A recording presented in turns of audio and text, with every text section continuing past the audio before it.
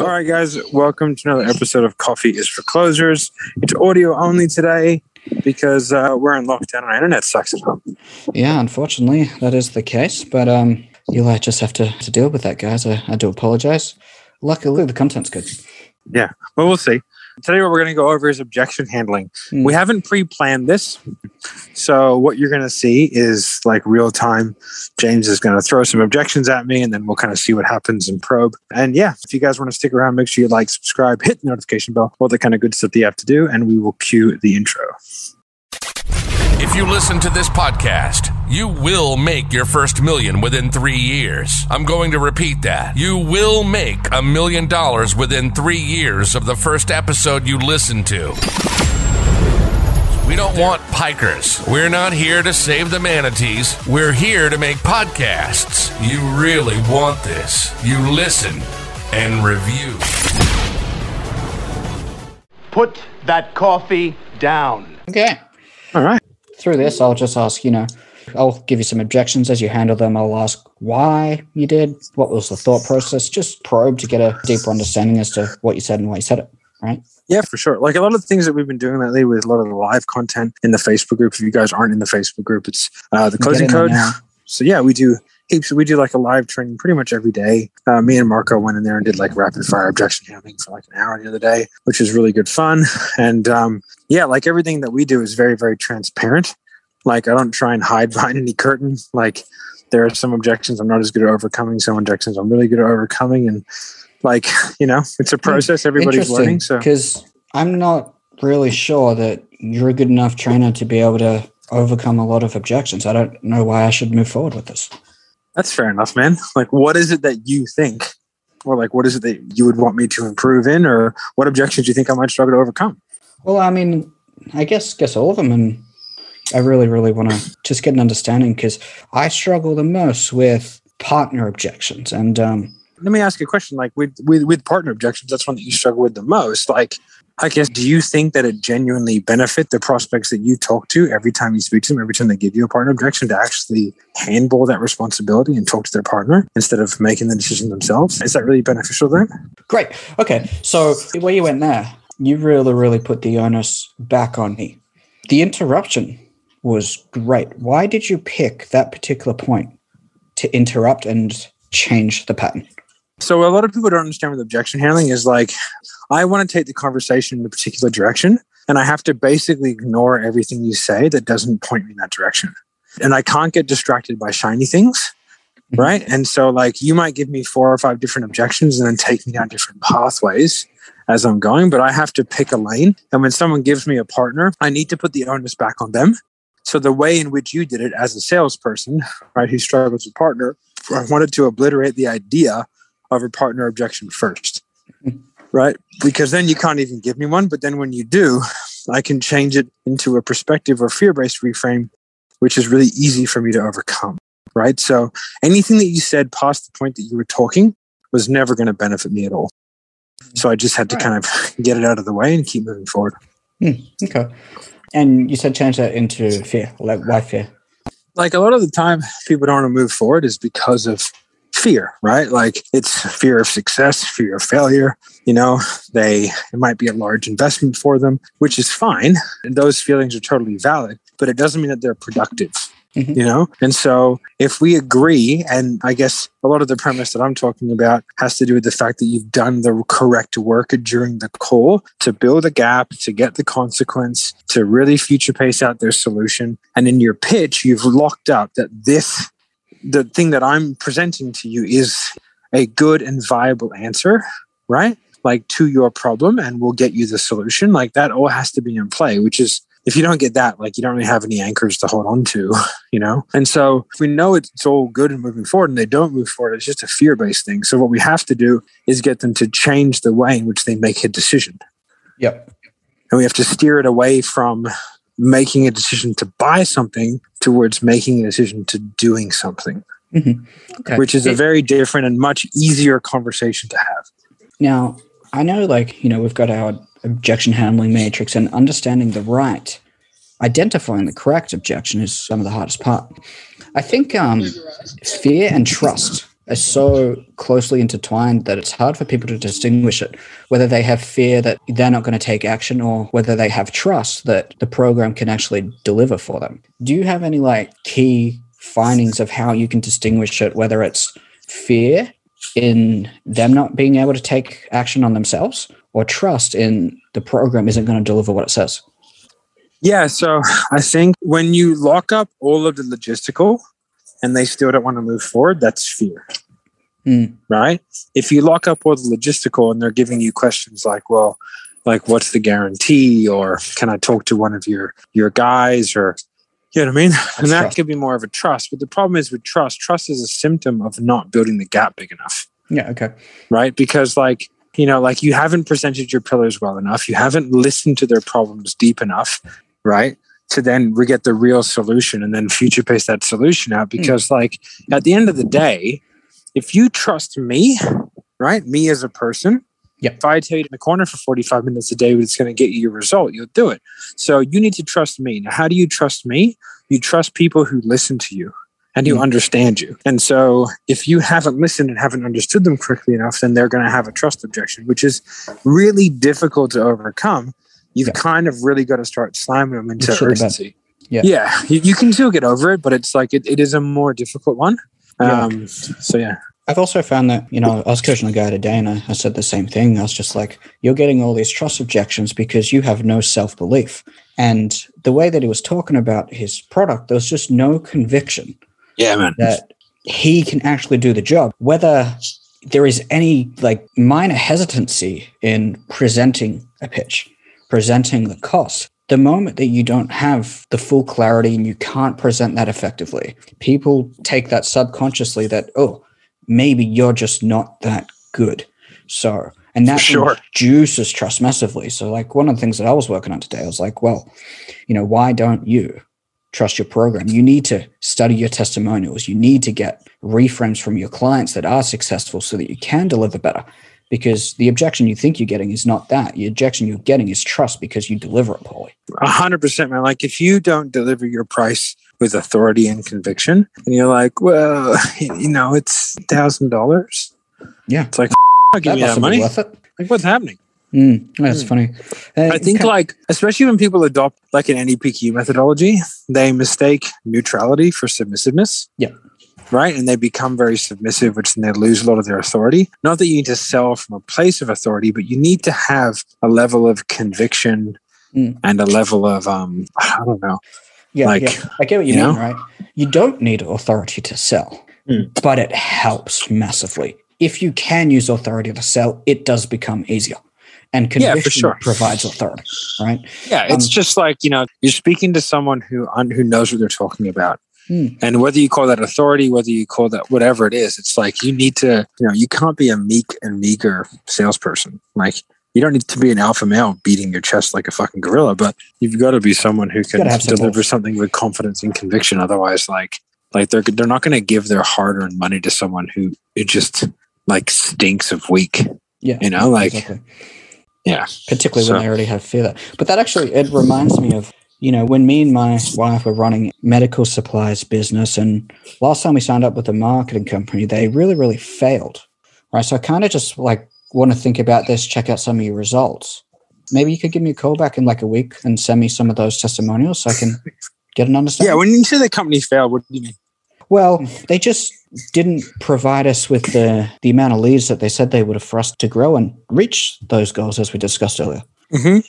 And like, you know, let me ask you a question. Like, did you provide them with everything that they needed in order to make sure that they could actually do it with the budget, the content? Like, what did you do to make sure that that agency had the best opportunity to actually become successful? Great. Onus is straight back on me there. Yeah. Like, so, because I'm curious, man, because like, you know, this is a relationship, right? This isn't client, you know what I mean? This is us working together to grow your business, allows you to spend more money with us, spend more money on advertising to grow your business to get better and better and better. And so like, you know, I want to make sure before we go any further that like we're on the same team, you know, like if I need videos from you, I don't need 20 hours a week of videoing, but if I need videos, if I need content, like we're going to be able to work together. So like, are you open to that, to making sure that you actually provide your end of the bargain to be able to get what we need to get you the results that you want? Yeah. That's great. Like that's brilliant because I got nowhere to go from that because chances are I didn't. right? Yeah, exactly. As a business owner. Now, You know? I'm also going to reframe that. Like, we have worked with lots of marketing companies, and even when doing a lot of our stuff and doing everything they've asked, they still haven't delivered. So Yeah, that objection, it has legs behind it, and it is reasonable, for sure. right? So, And then I could go further on that. She's like, yes, we did. So like, okay, so we're on the same page. We're both going to do everything that we do. Unfortunately, man, if you're looking for some sort of guarantee, like it's not something that I can provide you. And like, I'd love to tell you why. It's just sort of like, you know, like if we did a rev share and you guaranteed the amount of sales, right? Like what if you had a bad week? What if something happened? There's a death in the family and you just didn't show up on the sales calls the way that you need to. Like, how much can I hold your feet to the fire? There are a lot of variables, right? And the only guarantees that I can give you is that you'll die. And when you die, you'll pay tax. Like, that's it, right? So all we can do as business owners, as people, is put ourselves in the best position to actually be able to win. So like money, guarantees, everything aside, do you feel like the structure that I have laid out for you, the way in which we do our business, do you feel like that will get you the answers that you require? yeah. Yeah. Like, why though? I mean, like, everything you say makes sense. And if you deliver, we could possibly talk about a rev share. But, you know, how much time are you actually going to require from me? Because it's something that I don't really have right now. I'm timed up in this venture. This is more of a side hustle for me that I'm just trying to get going.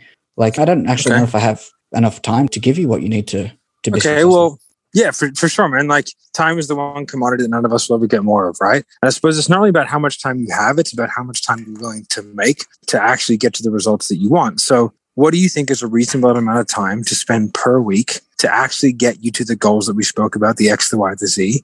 Would 6 hours a week be reasonable? I mean, I could probably give you 5. Okay, well, I'm only asking for 3. I'm only asking 3. Okay. Fuck, that was good. So my plan was to always do 3. So whenever I do that, I always say double what I want.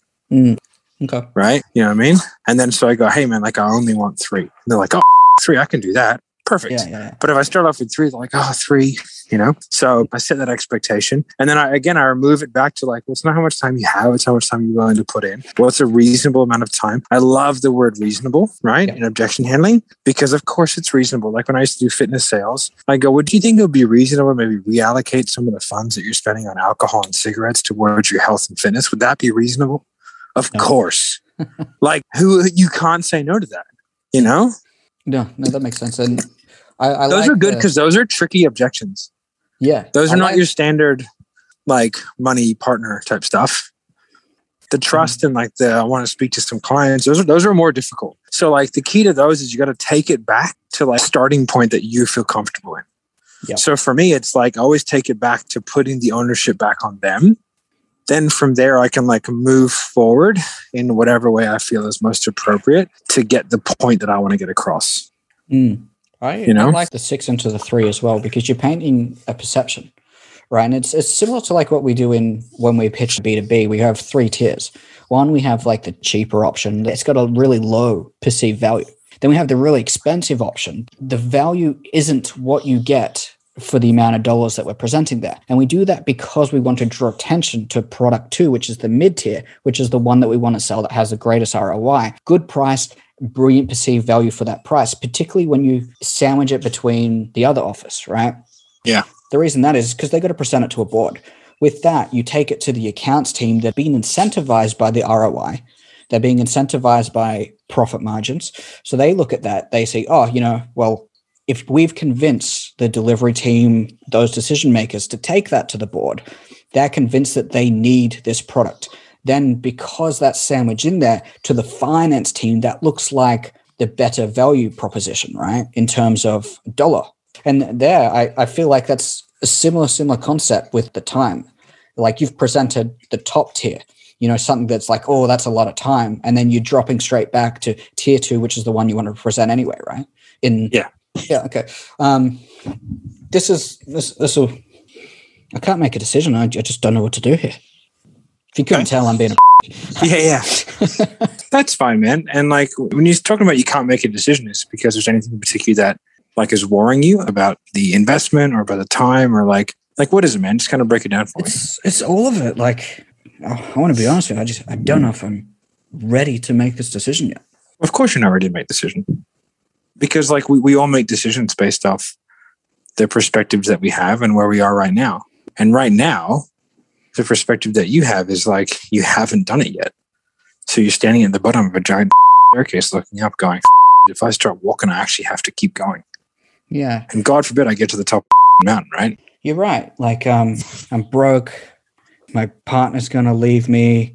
My kids so let's hate just me. put all that stuff aside. Like, do you feel like the structure that I laid out, like, do you feel like that would actually work for you? I think it would. Why? Because the part about the X and Y, I think is really going to get me to Z. Okay. And I guess, like, you know, like scale of 1 to 10, how happy are you right now with where you're at in terms of your life, your income, and all that stuff that we spoke about? I'd be stretching to be a 4. Okay. And that decision-making process, which has brought you to become a 4, which has led you to think about all these things and put you in a position where you're ultimately unhappy with your life and the results that you have right now, how much longer do you want to allow that decision-making process to dictate your life and your results moving forward? Like, why not? Like, why don't you want to allow that to dictate your life moving forward? I don't want the wife and kids to leave me. Are you actually ready to start doing something about this, bro? Because you don't have to. Like, there's a whole lot of people that have the t-shirt from camp who just couldn't be the mountain. Because I'm sure, like, base camp's cool, man, but the summit's better. Do you know what I mean? So you actually ready to start doing something about this? Because if you're not, like, I'm not your champ. Like, it's fine. You don't have to do anything. You're right. I need to. Okay, but why now? Why not just do it in 2 days, 2 weeks, 2 months, 2 years, like every other guy? The new year, new me. The good diet starts on a Monday. Like, why not just do it like later? You know, if I'm on the edge there, and if I don't take action now, I'm just going to go backwards and probably never have someone to push me as hard as what you had to make it happen. So let's do it. All right. How much? What are the resources that you have on hand? I mean, I've got a maxed out credit card. If I use that credit card that's borderline maxed out, my wife she will leave. She already. Okay. Well, I don't want that to happen. I'm ugly, right? So yeah. So like, let's just have a look around, right? Like, what's in your life and the things that are providing you value and the things that you aren't. And if you don't have resources, like, how resourceful are you willing to come to be able to make sure that you get these skills so you can actually have the life that you want and lead your family the way that you need to lead? Like, how resourceful are you actually willing to become? They're gonna my car anyway. I might as well sell it. Let's do it. What I would say actually is like what I did with Tony the other day. I was like, okay, man, like Uber Eats, right? Mm-hmm. So this is what we have. Like, tell me how much cash you have on hand. We're going to organize a deposit. Then from there, what we're going to do is, we're going to organize it. I'm going to take a $50 accountability deposit from you, right? Because like, you don't want to. A sale is not worth somebody. Do you know what I mean? Absolutely. So it's like, we'll take a deposit. Then from there, I'll work with you. Right. And like, do you have credit? And I'll go through that stuff. It's like, okay, what do you have in your house that you could sell? Like, you know, can you sell your car? Do you actually use it? Do you actually need it? Can you just go and buy a bike from Target for $25? Can you become an Uber Eats driver? Like, do you know what I mean? Like, what are you willing to do to actually do what you need to do with your family? And if you require these skills, like, listen, maybe you can't start this program today or tomorrow, but you can start it in 6 weeks and you would have earned your way into it. And I'll help you do that. Yeah. Out of curiosity, like, we used to get this all the time, Silent Fitness. We'd probably get to that level where people didn't have the $100 to invest in a training program. Probably half the time, believe it or not. It's crazy. So that you've got better skills, you're probably less pushy. How often are you getting to the stage where this is an actual objection that manifests? It's not that often, to be honest. I wouldn't have thought so. Yeah, it's not that often. Like, I think, like, as well, like with the fitness, a lot of stuff that we were missing, you know, was just there was a skill level there that wasn't, you know, because you'd get people who smoke and they wouldn't sign up. That would never happen these days, ever. You know, you get people spending in Australia. For those of you who don't know, cigarettes are like $40 a pack, right? And you got people in housing commissions crying poor, drinking 4 6-packs a week, and then smoking cigarettes. Like, you're spending $300 a week on killing you, and they still cry poor, right? Like, they're not poor, you know. So exactly. So it's like, you know, like, I would have made a lot more sales in a lot less time if I had the skill set that I had now. But it's like, we do a really good job of building the skill set. Plus, these days, like, especially selling in the US, there are so many more access to funding, you know, like really good funding options. Like that Amex Blue, man, is like, it's a huge interest-free period. It's like $5,000, 12 months interest free or something like that, right? Like, it's phenomenal. So that's still a fun one. You remember Man Boobs at the gym? You want to role play that? Because we didn't close that guy. No, but my greatest failure. you would know, right? Oh, for sure. I just slapped him super hard. Oh, let me try and remember this. So, just for the guys listening, we had this guy. He was living in the housing commission right behind our gym. And the fact that his balcony was like you could throw a dumbbell to him, and he came in to see what we did, and he was so emotional about the fact that he had man boobs, and was ashamed to not emotional to do something about it though. Utter embarrassment, right? And he just would not do anything about it. He chose to keep smoking cigarettes, keep drinking. And he chose to live with that embarrassment instead of making a change. And every single session, he would be sitting on the balcony watching us train, looking like the most miserable you'd ever meet. And we just called him Man Boobs because we didn't know his name. And it was memorable. Not to tease him about his man boobs, so don't get the wrong idea. But oh no, I teased him pretty hard. Yeah, I remember we made fun of him from the balcony. Hey, man boobs. Didn't you flash him? He was a bag, man. Okay. I was just trying to be politically correct. Oh no. Oh yeah, we teased that guy. He was a weak human and has no place in the genetic pool. That's probably enough. We don't need to handle that one because I don't even know where to go with it. We've pretty much covered those objections. Anyway, have I missed any major objection? Money. But I mean, we went through that. I think that's pretty good, man. Like we've been going for like half an hour now. So I think that the guys have some good things. I think what we'll do is end with like some key concepts, right? So it's like, first of all, if you don't really know how to objection handle, go to salesniper.net, download our objection handling matrix. It's literally the most comprehensive guide of how to handle objections on the internet. It is extraordinarily step-by-step flow charted with scripts, exactly how to do it. Like it's exactly what I did today. I did like a bit more of an advanced version, but I wrote that matrix. Like I wrote how to do it all. So it's like, that's how I handle objections. And then you just have to have a system. The problem with a lot of people with objection handling is they don't understand how to identify objections correctly. So they'll pick the one that they think is most important, which is stupid. You just pick the easiest one and then move on from there, right? And then from there, once you've started down handling an objection, no matter what they say, you finish handling that objection. So if you're in money, then all of a sudden they start talking with their partner during a money objection. You finish money and then move on to partner, right? Otherwise, you end up half handling money, half handling partner, half handling time, half handling trust. And you just got in this never-ending cycle. And then you're never going to, you got to think about it because you haven't actually closed any loops. But objection on the guy for an hour. It's like, but you never actually handled one objection. Okay, we'll finish with this question, right? You're in that situation. How do you know when to move on and that you have closed that loop? It's a tough question. I'll put you on the spot.